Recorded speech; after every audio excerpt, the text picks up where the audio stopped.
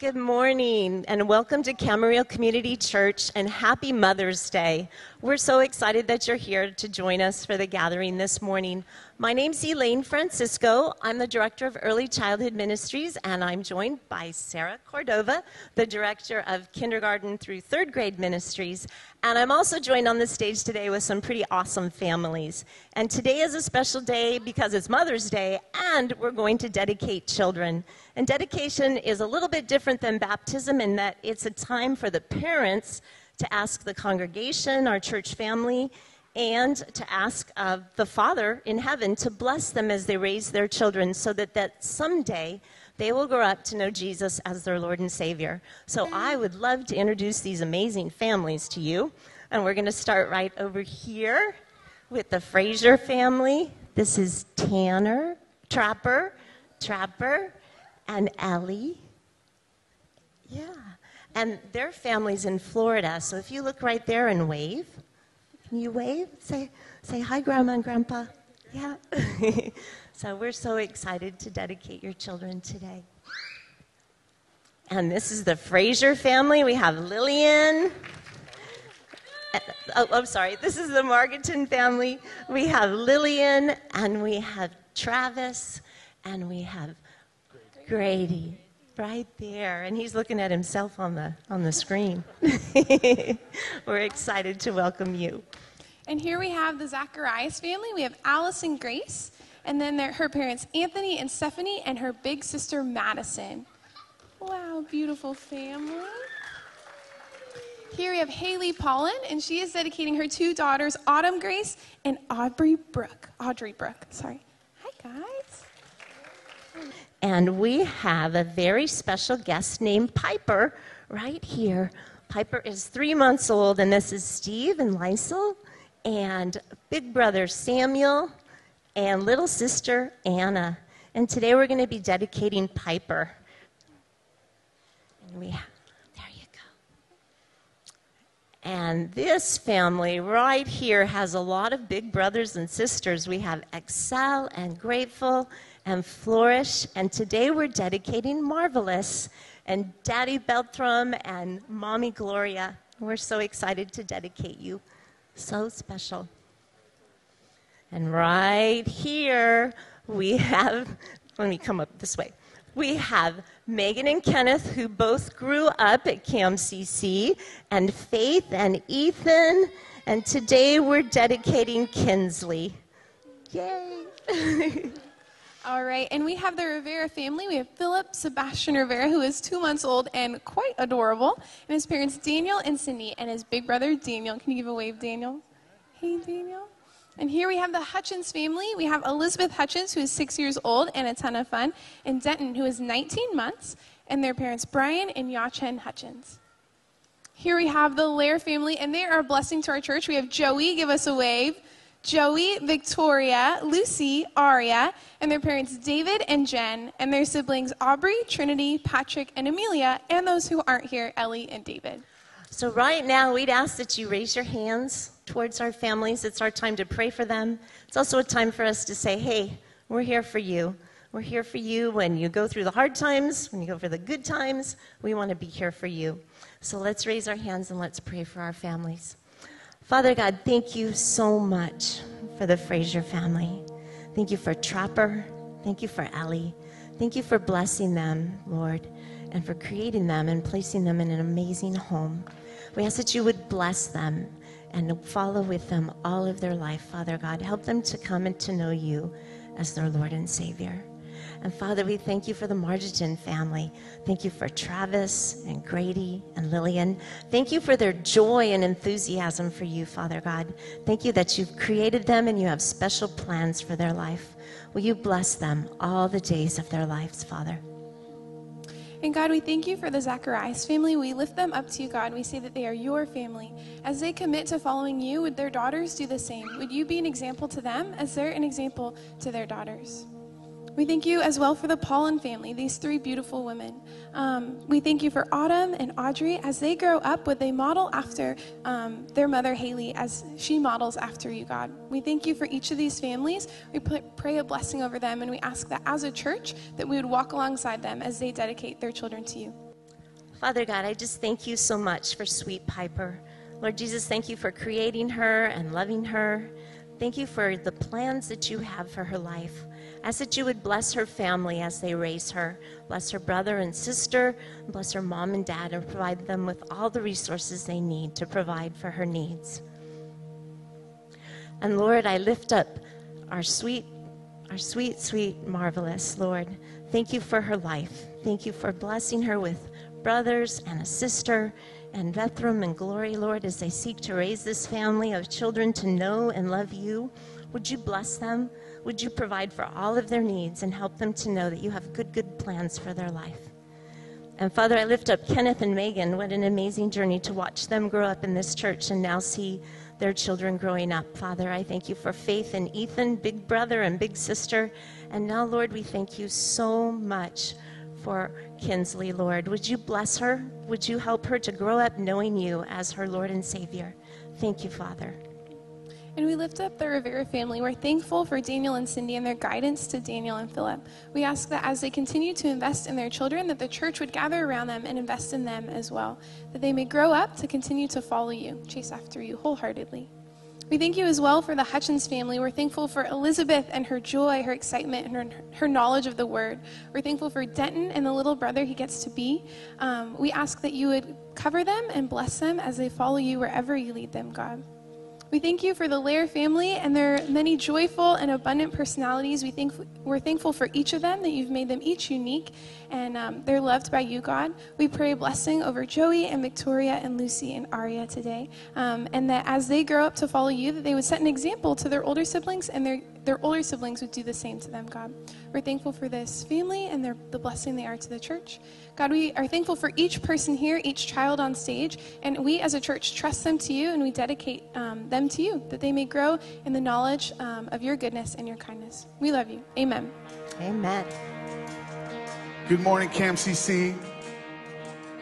Just want to take a moment to welcome you this morning. And maybe if we've grown a little bit complacent in our faith, our prayer this morning will be that God would rattle our faith. If you're with me, say amen.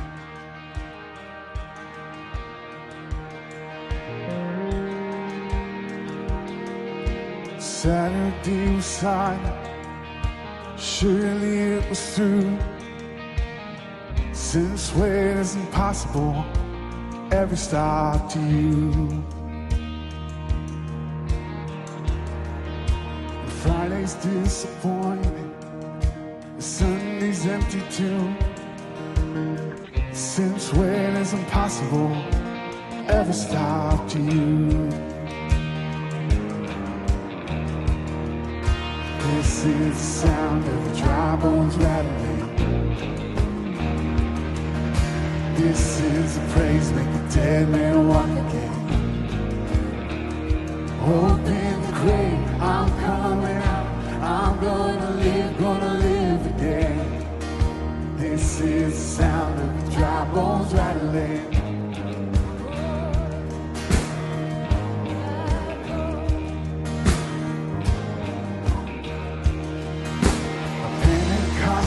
Fire is doing something new. You're not gonna run out of miracles anytime soon. Resurrection power runs in my veins true. I believe there's another miracle here in this room. This is the sound of dry bones rattling. Praise, make the dead man walk again. Open the grave, I'm coming out. I'm gonna live again. This is the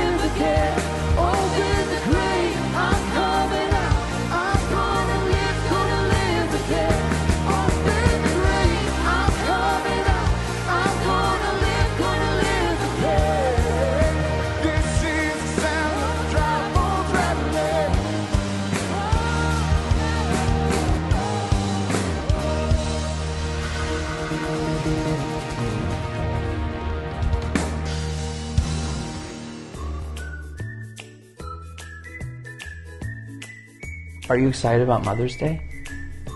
Yay! Get presents for your mommy! Would you bring her breakfast in bed while she's in bed? No, you wouldn't? You do like breakfast in bed? We don't make our breakfast in our bed. Does your mommy have a job? Yeah, What does she do? I haven't seen her do it. At this church, she sings in this piano and She sings and does what? piano. Piano? Yeah, What is she that? plays the key. Oh, piano. Does mommy have a job? No. So what does she do all day? She gets her teeth brushed She gets her teeth brushed? and brushes her hair. Lay down in her bed and watch her phone. Sometimes she stays in bed until the afternoon. Is there anything that she says a lot? You can go get me food. Go get me food? Yeah. Okay. Go outside, go in the closet, go to bed. Go in the closet? Mostly get out of the house. What's something that your mom does really, really good? She does really good cartwheels. Can you do a cartwheel? Yeah. Yeah? Did she teach you how to do one? No. Pay? Pay? Mm-hmm. Pay for what? Starbucks. Oh, pay for Starbucks. What is your mommy's favorite thing to eat? Banana bread. I think it's broccoli. Does she like pancakes?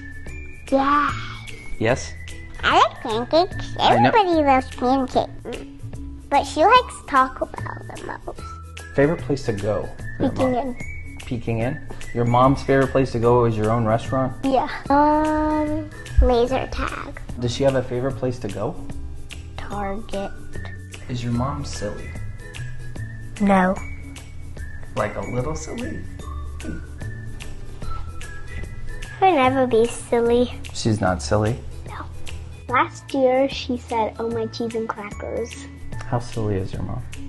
Not silly. Really? No. She's not silly. No. She's very serious? Yes. Okay. Are you silly? No. How do you know mommy loves you?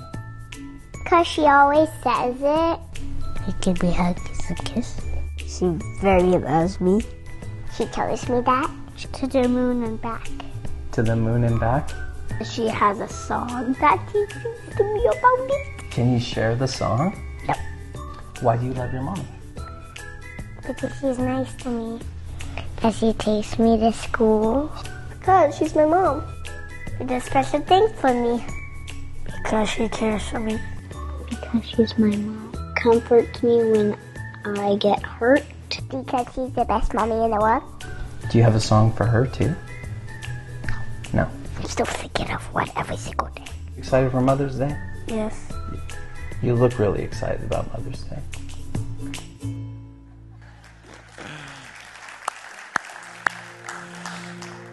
Thank you for letting us borrow your children for that film. And thank you, Kelly, for putting up with it. I don't know how many hours it took to get that, but they do say the funniest things, and it's wonderful to have you. Happy Mother's Day to you all. We're so glad that you're with us. Yeah, you can clap for your wives and mothers and parents. Absolutely.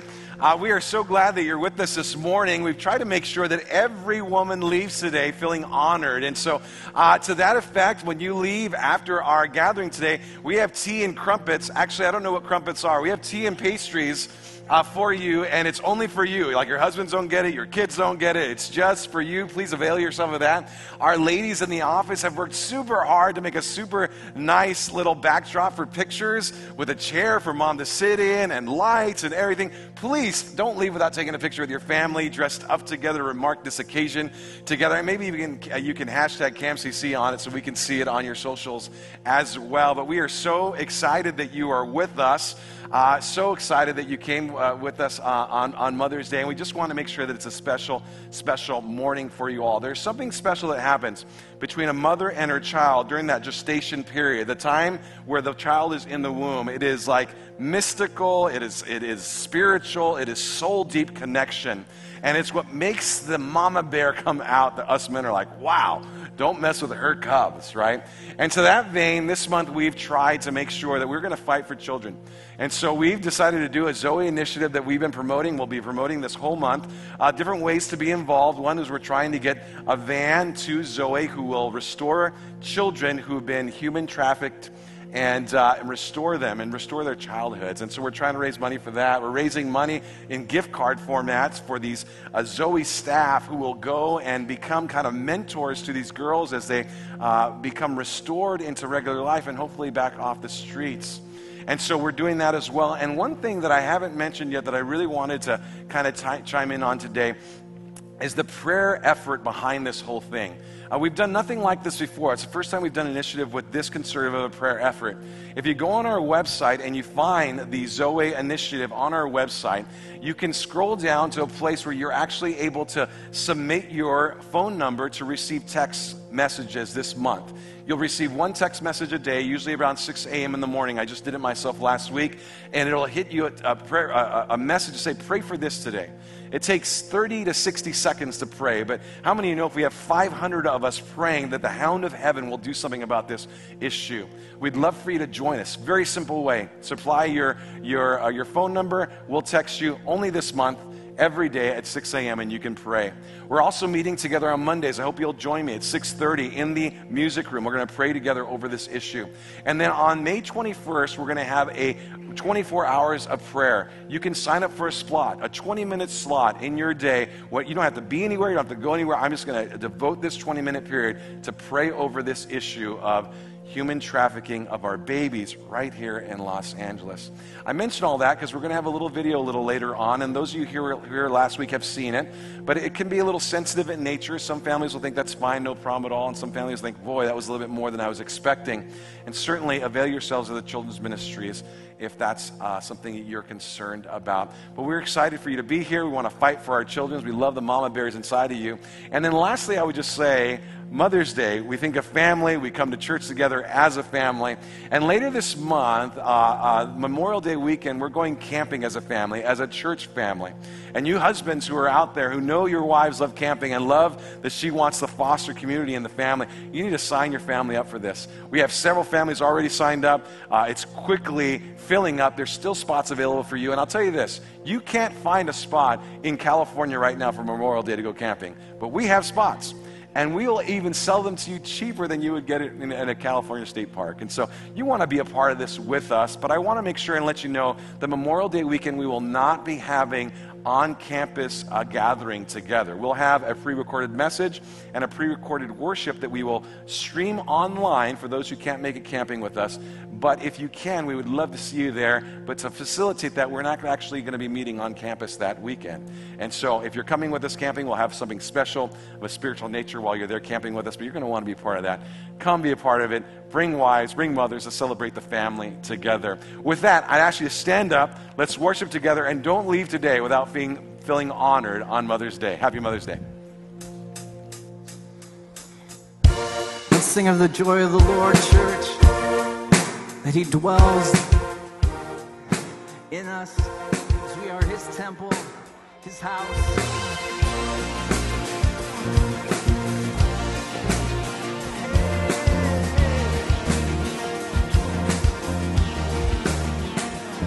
We worship the God who was. We worship the God who is. We worship the God who evermore will be.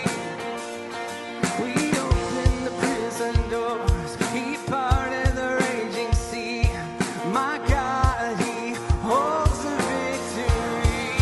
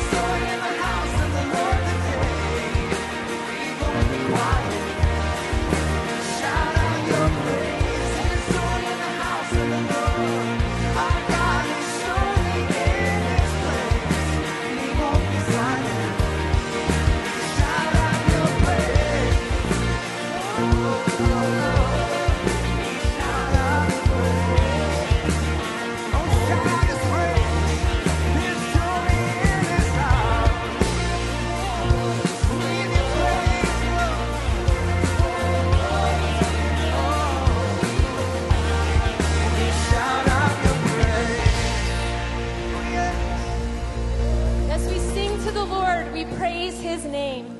We proclaim his salvation day after day. Declare his glory among the nations, his marvelous deeds among all people. For great is the Lord and most worthy of praise. We're going to sing this morning. Who else would rise, cry out to worship? Whose glory taught the stars to shine? Perhaps creation longs to have the words to sing, but this joy is mine. Sing hallelujah. With 1,000 hallelujahs, we magnify your name. You alone deserve the glory, the honor, and the praise. Lord Jesus, this song is forever yours. 1,000 hallelujahs and 1,000 more. Who else would die for our redemption? Whose resurrection means our rise? There isn't time enough to sing of all you've done, but I have eternity to try. With 1,000 hallelujahs, we magnify your name. You alone deserve the glory, the honor, and the praise. Lord Jesus, this song is forever yours. 1,000 hallelujahs and 1,000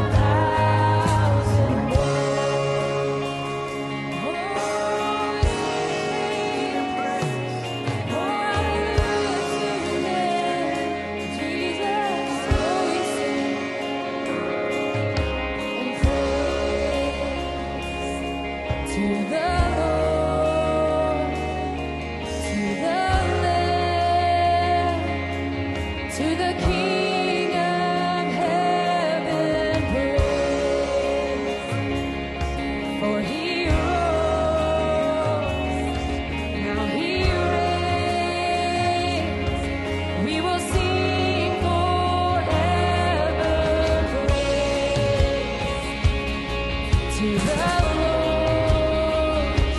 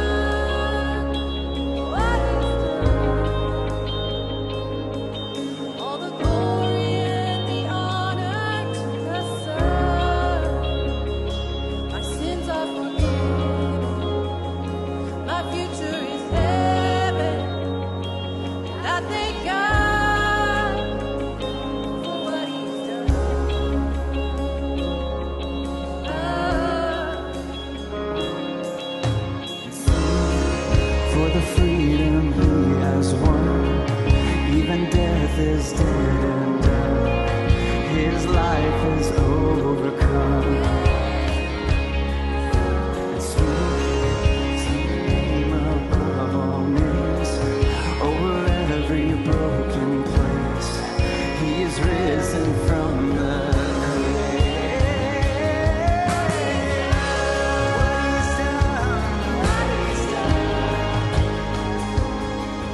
all the glory and the honor to the Son.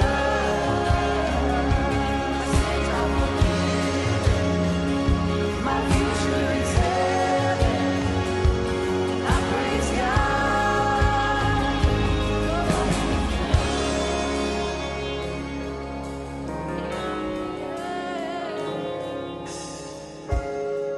On the throne of majesty, the Father's will complete. He reigns in victory. Oh, we sing hallelujah to the King. He's worthy to receive all the worship we can bring. What He's done,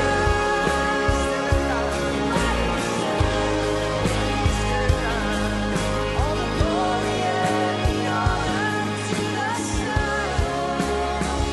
I stand up for my future is heaven. I praise God for what He's done, what He's done, what He's done, what He's done. All the glory and the honor to the Son. I stand up for my future is heaven. I praise God for what He's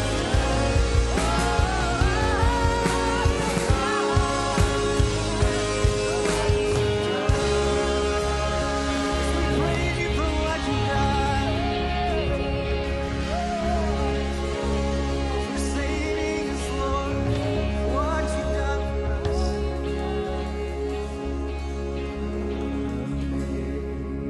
Amazing grace, how sweet.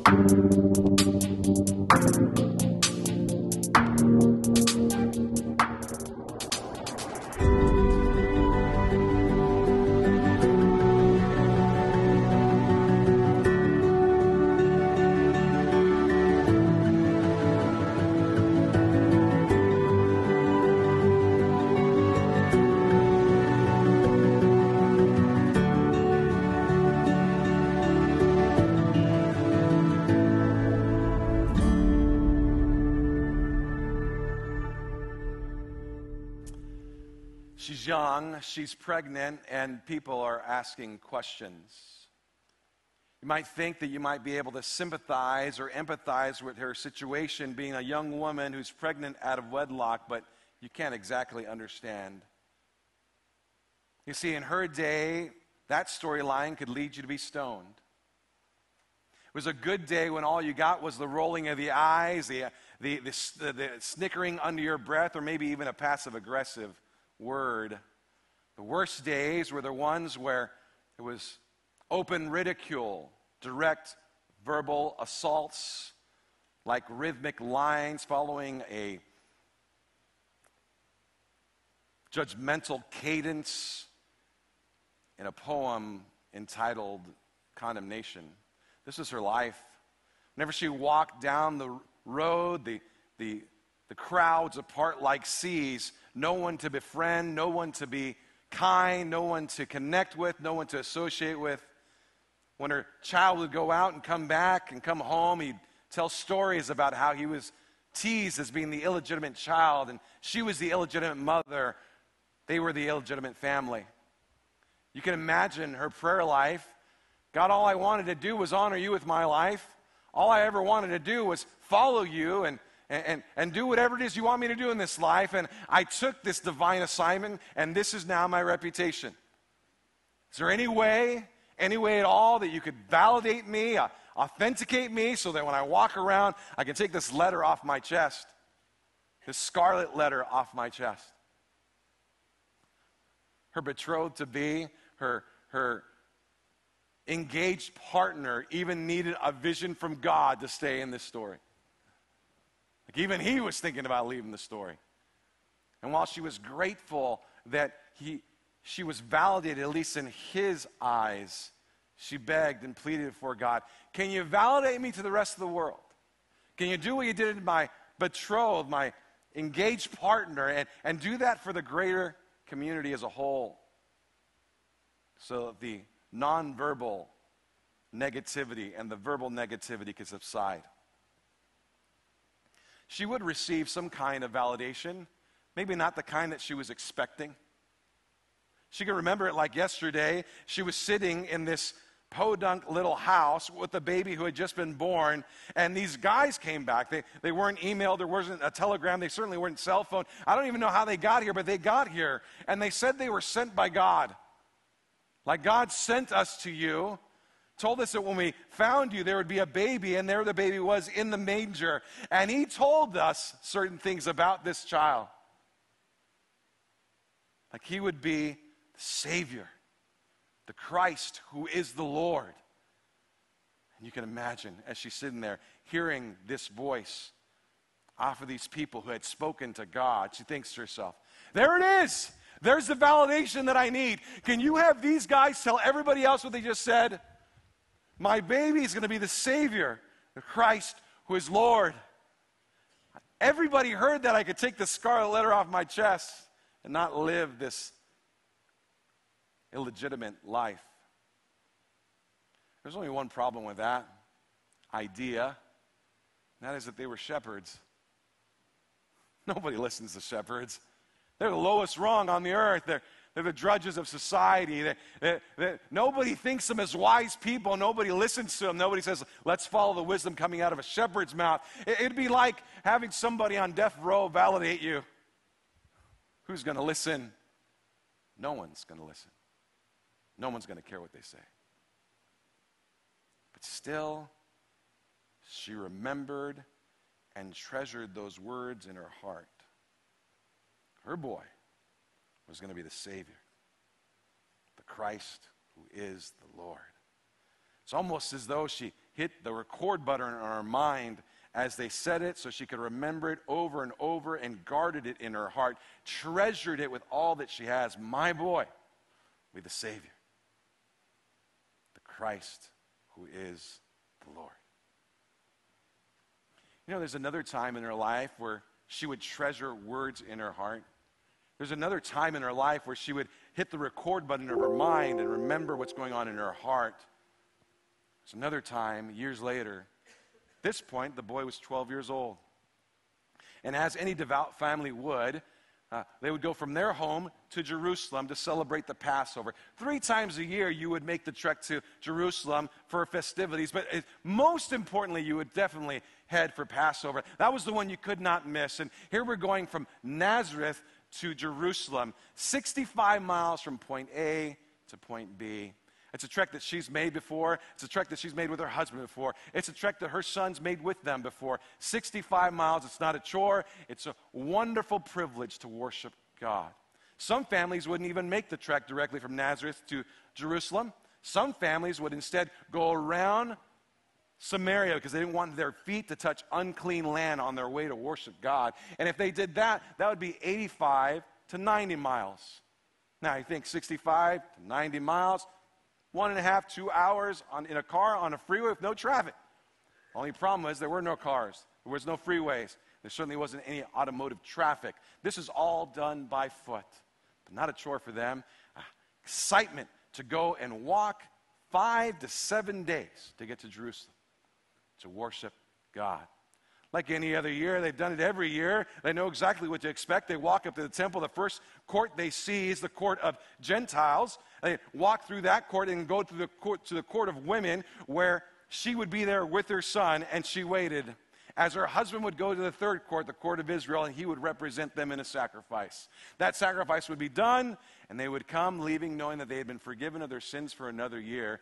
And then they would make their trek back home again, 60 to 95 miles away, 5 to 7 days, in a joy to worship their God. But this time it'd be different. This time it'd be so different. Because on the way home, they realized he wasn't there with them. Somehow, it took them 24 hours to realize he's not there.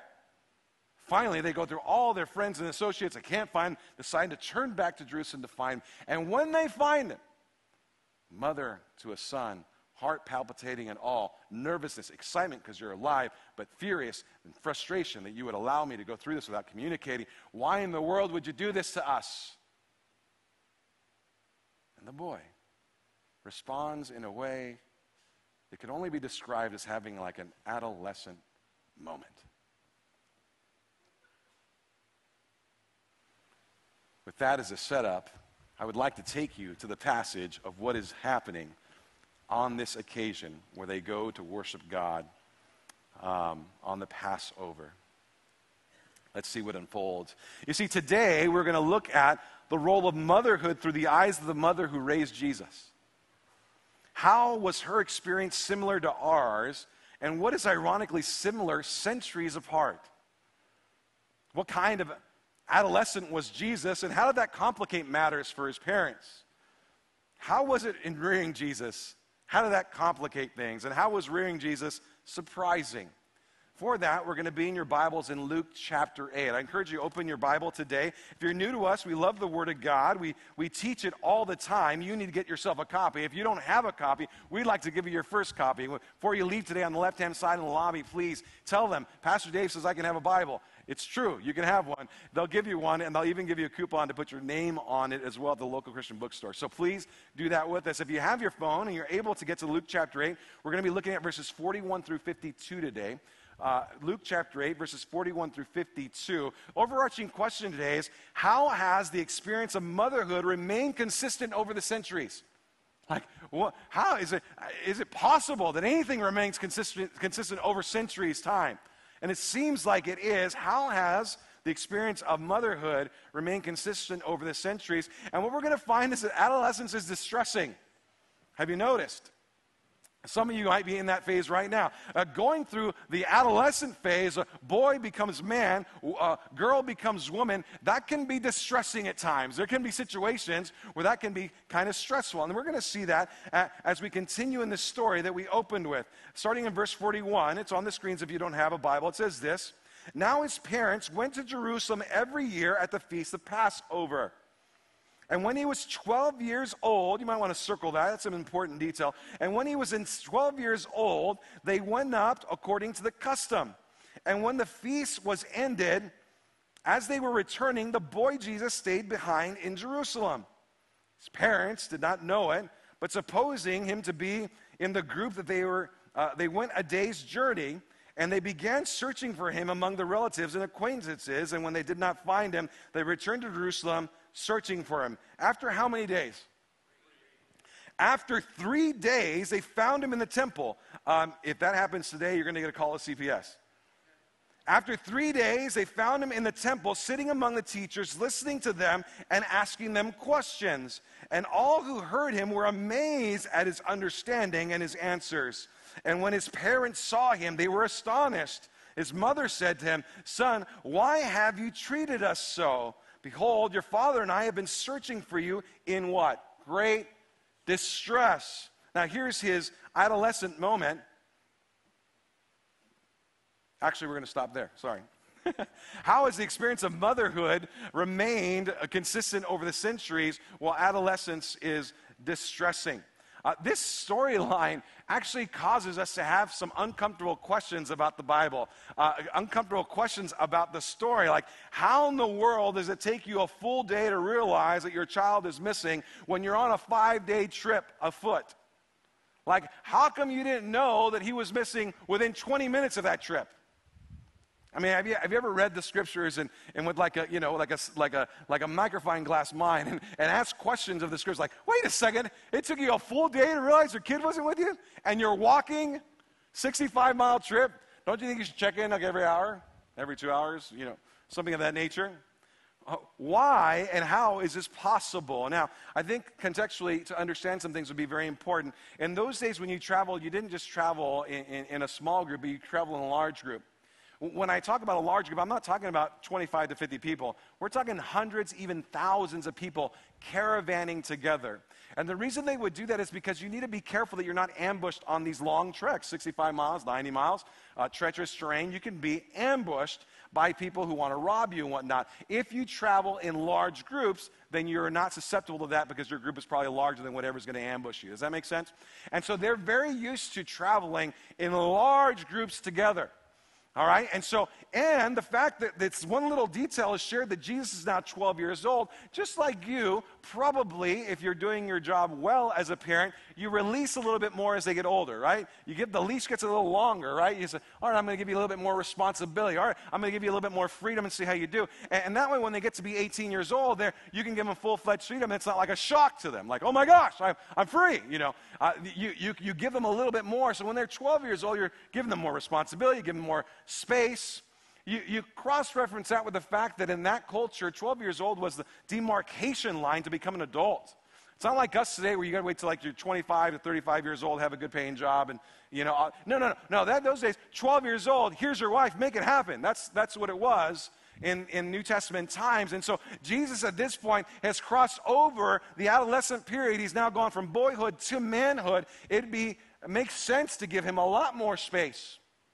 Now, we're traveling with hundreds of our associates, neighbors, aunties, uncles, extended family, close family. Everybody's traveling together, and so it makes sense. About nighttime, we'll check in together, and sure enough, they find out he's not there.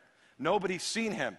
They've already walked a day's worth out of Jerusalem. They got to walk a day's back, and now there's a day's looking for him. There's now 3 days where he's been missing. 3 days. Now, I want to ask you a question. If you were separated by your 12-year-old child for 3 days, what do you think they would be doing when you got back? Like, how would they respond?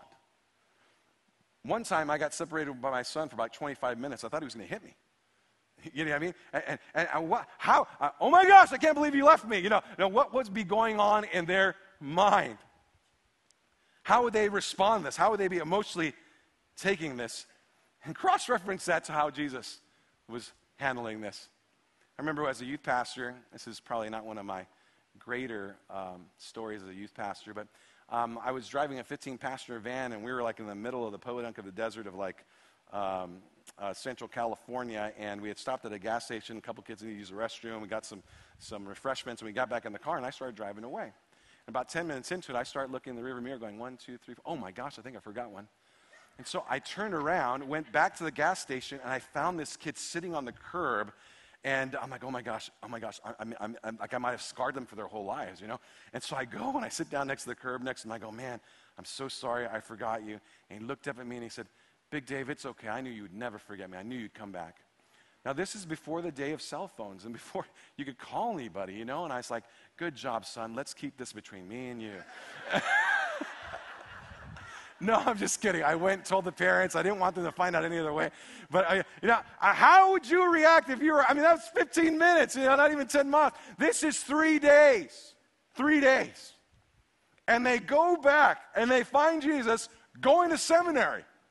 He's like, I'm not worried about how I'm going to eat, where I'm going to sleep. I'm just going to seminary. He's going there, and he's talking to the teachers of the law. And the amazing thing in the culture of that day, usually you would sit down as a pupil underneath a rabbi, and you would just, you're kneeling before him because you're learning before him. You're just taking everything he has to say. But here's the opposite. The rabbis are sitting next to him, listening to his questions and his answers and his understanding. They're marveled at, astonished at how much he knows. Here the pupil has become the rabbi, and the rabbi has become the pupil. And ironically enough, as the teachers of the laws are amazed and astonished at his understanding, his parents were astonished, but for a different reason. They're astonished that he would treat them the way that he did. How has the experience of motherhood remained consistent over the centuries? Well, number one, adolescence can be distressing.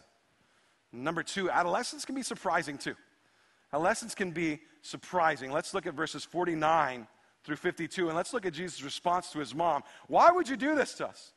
We're looking everywhere for you. We're in distress. And he said to them, why were you looking for me? Did you not know that I must be in my Father's house? They did not understand him saying that he spoke what he spoke to them. And he went down with them, and he came to Nazareth and was submissive to them. So after that little outburst, he submits to them, and he goes back to Nazareth, and his mother treasured up all these things in her heart. There it is again.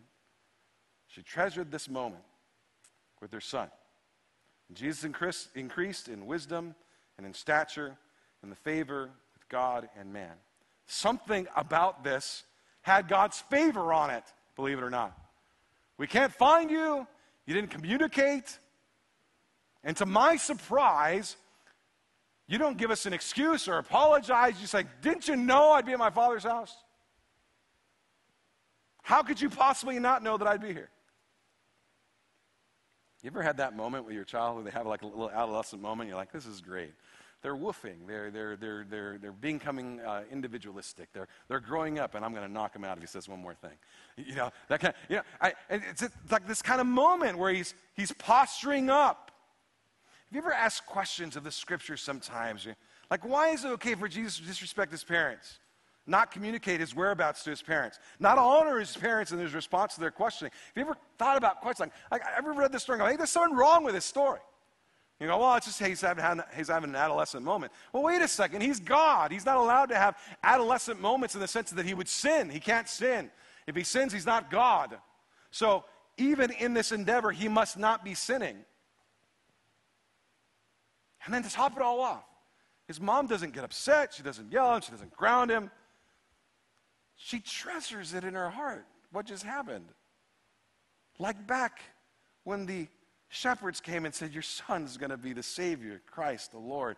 She treasured that in her heart. She hit the record button in her mind, remembered her emotions. I don't want to forget this moment. She did that again in response to him mouthing off. Like, why is this okay? What about this story makes sense? I think if we understood some things contextually, again, it'll help us understand this. Now, if you're in a growth group, this is a good time to take notes because I'm sure there'll be a question on this. Remember, they're going from Nazareth to Jerusalem. They're walking 65 to 95 miles, depending on which road they take.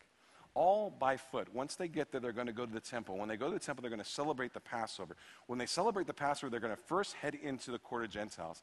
The court of Gentiles is the place that anybody could come.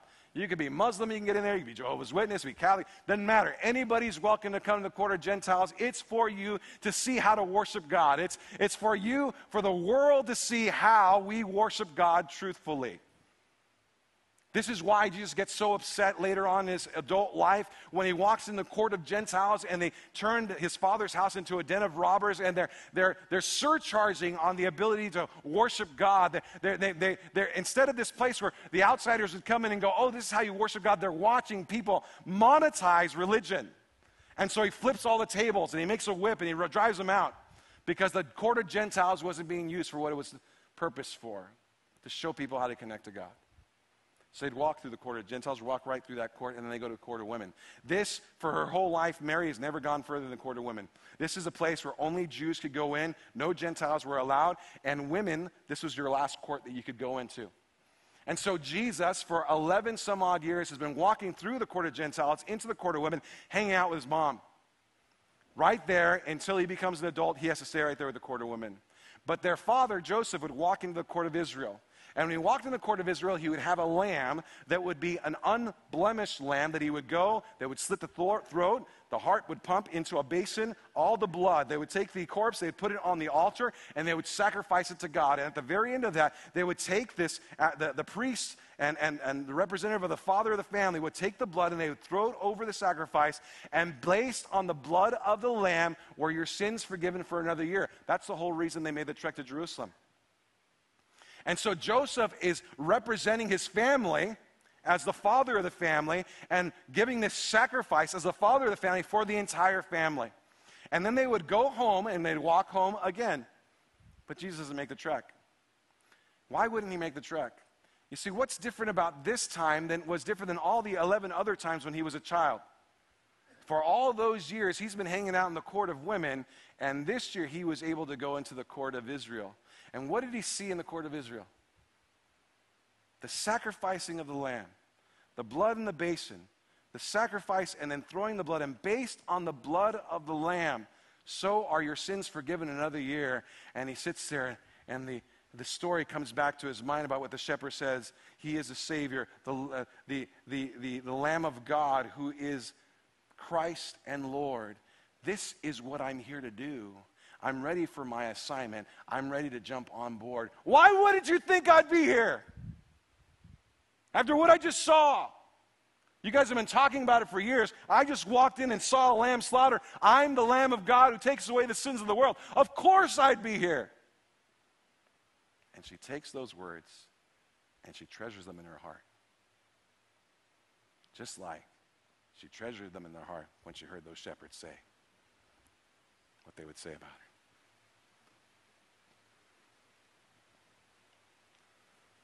The journey of motherhood is interesting because while it's distressing, there's also some surprising points.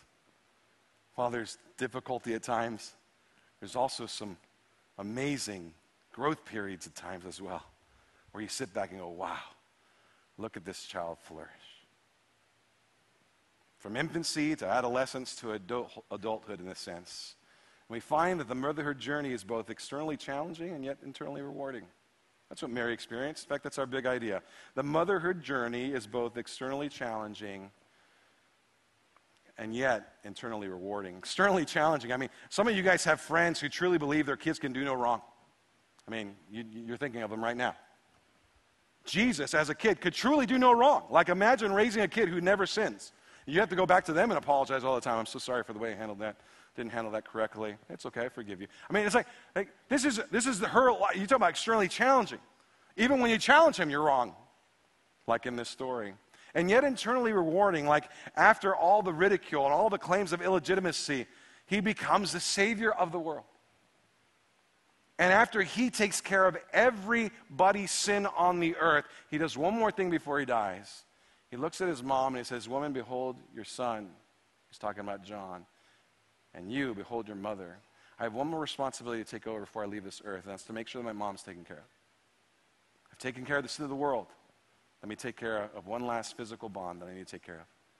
That's my mother." We believe Joseph to have been passed away at that point. The motherhood journey is both externally challenging and yet internally rewarding. And you women, I've got to tell you, God has created you with such a pivotal role in the family. As much as it gets demonized or undervalued, I won't do that. It's such a pivotal role in the family. I remember, some of you guys know, my oldest daughter is 17 years old. She just turned 17 in April. She's a beautiful young lady, loves God. I'm just so happy and pleased and proud of her. But you might not know that the journey that started with her was a little difficult. Meredith, we found out in later years, wasn't able to take a child to full-term pregnancy. We didn't know it at the time. We knew there was complications. We didn't know what the complications were, but her anatomy was such that unless there is extreme medical intervention, you can't keep a baby full-term, and even when there is that medical intervention, that baby still comes early.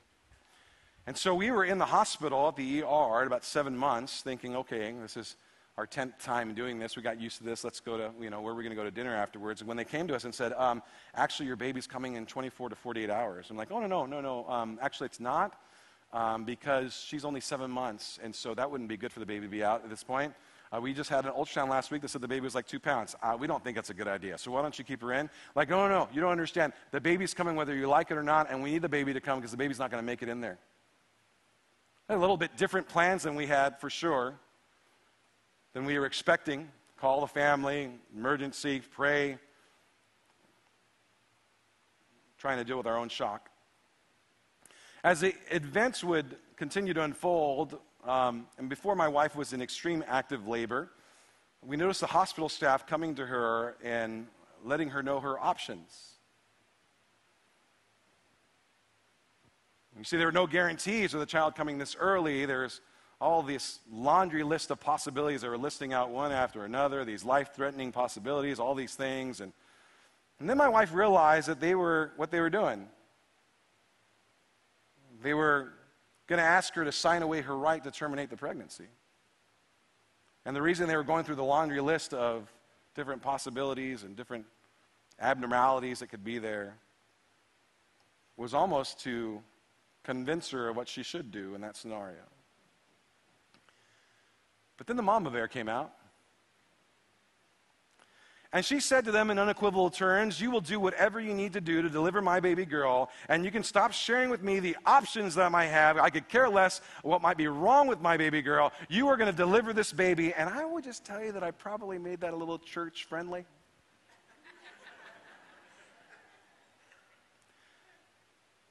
There's something that happens in that gestation period in the womb that bonds you ladies to those babies. It's more than physical. It's mystical. It's spiritual. It's soul binding at its core. And it causes that mama bear to come out when there's anything threatening happening to your cubs. And we thank you for it because we're all a byproduct of it. The motherhood journey is both externally challenging and yet internally rewarding. Why don't you bow your heads, close your eyes together. As you contemplate the woman who brought you into this world, as you contemplate the children that you've raised in this world, as you contemplate the honor that you would want them to feel today, would you just give God glory for what He's given you? I know there's some of us in the room that wish we could honor our moms today, and yet thankful that we can honor our wives for the mothers that they are. I pray that today would be a day where all mothers in our church would feel honored, appropriately honored, not minimized, not devalued for their roles, but honored. And I pray, Father, that you be glorified in it. You gave us the wonderful example of Mary having gone through raising a perfect child and the challenges that came with that. And there were still distressing moments in adolescence, just like we experienced. And yet surprising moments, too, where you see them grow up and do wonderful. I pray that our mothers would leave today feeling the honor of having part in that journey. I pray they know that they're loved by us, by their close family, and by their extended family in this church. I pray that this would be a wonderful day, a great day of blessing for all the mothers and women in our church. I pray in Jesus' name. Amen. Amen. Thank you, Pastor David, for that message. Hey, if you're a guest with us today and maybe you have some questions about what it means to be a Christian or follow Christ, you might have came here to sit with your mom because you wanted you to, or something like that. Or maybe you're just a little bit skeptical about Christianity. So I want to say thanks for coming and being here with us. And I just want to let you know this is a great place to come and explore the claims of Christ. And if you have any questions along in that journey, we'd love to partner with you and help answer those questions. We have people on the welcome counter on the left-hand side that'd love to talk to you this morning. And if you're joining us online, you can go to camcc.net and click on Next Steps. And there's a form you can fill out there, and one of our pastors will get back to you. Maybe you're here and God's moving in your heart and you're like ready to commit to Him. You can go to those two places as well, and we'd love to walk with you through that journey. We're going to get back to God now. There's 3 ways to participate in giving. online. You can give there's an offering box in the lobby or via text by texting any amount you want to donate to 84321. All of the ministry you see here is supported by your tithes and offerings through God's people. We don't receive grants or government checks or anything like that. It's all through your faithful donations. And it enables us. What's on the other side of that donations is gives us the ability to continue the ministries we're doing here, our youth ministries, our children's ministries, the adult services on Sundays, and we're supporting missionaries that are going throughout the world. I want to bring up real quick before we go the Zoe initiative. That van on the patio that you saw when you came in, that's on loan from Oxnard Mazda. Our hope is to be able to buy that van by the end of this month for Zoe. They're going to use it in their home they have for rehabilitating minors who were in sex trafficking, right? And then they're going to use this van to give them like a normal day in their life, to be able to take them to get their nails done, to be able to take them out to coffee, to be able to help give them their childhood back. Our church has this awesome opportunity to be a part of that by providing for a practical need. And if you want to do that, you can give by just writing on your check Zoe in the memo line, or if you're online in the drop-down menu, you can choose Zoe as well to give towards that van. We just barely mentioned it last week, and last weekend we raised $13,000. Yeah, that's awesome. That's the good news, and we only have 23,000 more to go. So, and I believe that God's already given the money. The way He does it, though, is He gives it to you. So just pray about how you might be involved in providing this van for Zoe. All right, check out this video. What's coming up next at CAMCC? Hi, CAMCC. I'm Carolyn Hart, and I serve in our Awana ministry, and I'm so grateful to be part of our church family here at CAMCC. If it is your first, second, or third time as a guest, we have some gifts for you to thank you for checking us out. We want to put a face to your name, so please go to the welcome counter in the lobby with your connection card. And if you're watching us online, go to camcc.net/nextsteps. Check out what's coming up at CAMCC. The month of May, Zoe Initiative, Reaching and Rescuing Trafficked Children. The month of May, we are partnering with Zoe, a nonprofit organization that fights against human trafficking. Ways for you to get involved would be 1, join our 24-hour prayer time. Sign up for a slot on the patio. 2, donate $10 coffee and fast food gift cards to the advocate team that meets with these girls. And number 3, donate to purchase a van for Zoe. This is a huge need for them right now. Monday, May 9th, CAMCC Blood Drive, 12:30 to 5:30 p.m. Help save a life by donating blood at CAMCC in the Activity Center to help our local hospitals. Friday, May 27th through Monday, May 30th, Family Camp at Sage Hill in Santa Barbara. Enjoy the outdoors, camping, hiking, fishing, and family games. If you can't make the whole weekend, that's okay. Just come up for the day. Also enjoy a Saturday potluck dinner followed by our weekend gathering, as we will not be gathering on campus May 29th. Join us May 28th at the camp for our gathering, or watch Sunday, May 29th, only online. Sunday, June 12th, Baptism Sunday. Take the next step in your faith by publicly declaring Jesus as Savior and Lord of your life. We will have baptisms for both gatherings. To sign up, or if you have questions, please go to camcc.net/nextsteps or email daryl@camcc.net. We will provide everything you need. Tuesday, June 14th, Worship Night. Come join us for a dynamic night of worship, prayer, and scripture. Invite your friends and family to join you from 7 to 8 p.m., and it's going to be a powerful evening. Tuesday, June 14th, PJs and popcorn. Kids birth all the way up through 3rd grade. Come in your pajamas for a praise party kid style, and all you can eat popcorn while your parents are at worship night. For more information, please check out our website at camcc.net.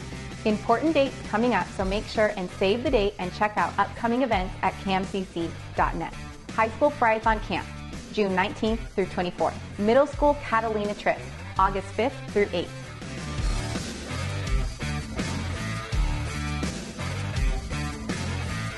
To stay in the loop at what's going on at CAMCC, follow us on Instagram, like us on Facebook, or subscribe to our YouTube channel. For more information on any of these events, go to camcc.net. That message, I think, was the most profound Mother's Day message I've heard in a long time. And I know none of you guys are raising Jesus. I mean, I work with your kids. I do love them. But you do, as mothers, have an important role to play. You're raising young people who are going to follow follow Jesus. We're going to chase after him and tell the world about him. So you do have an important role, just like Mary. Remember, if it is your first, second, or third time here, go to the welcome counter and get one of your gifts. We're excited to meet you guys. And if you're watching online, go to kmcc.net/nextsteps so we can get to know you a little better. Remember to check out our Zoe Initiative table on the patio. Feel free to ask them tons of questions. And invite someone to join you next Sunday. Happy Mother's Day.